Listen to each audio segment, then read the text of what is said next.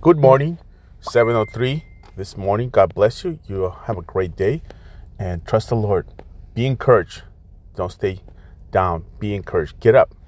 It's only you can do. You're the only one who can make this decision to get up this morning and fight the good fight.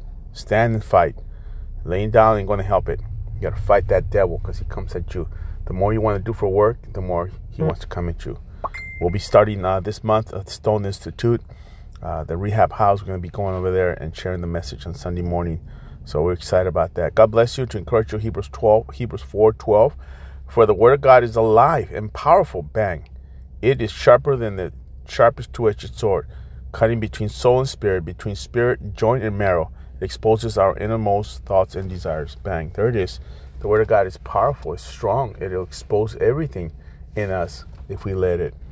And it's powerful. And it's alive. It's moving. So you be encouraged. Today, 6 o'clock prayer, 6:30 dinner, Bible study at 7. It's going to be an awesome day as always, coming together. How good it is when brothers and sisters come together. God bless you. Have a wonderful day.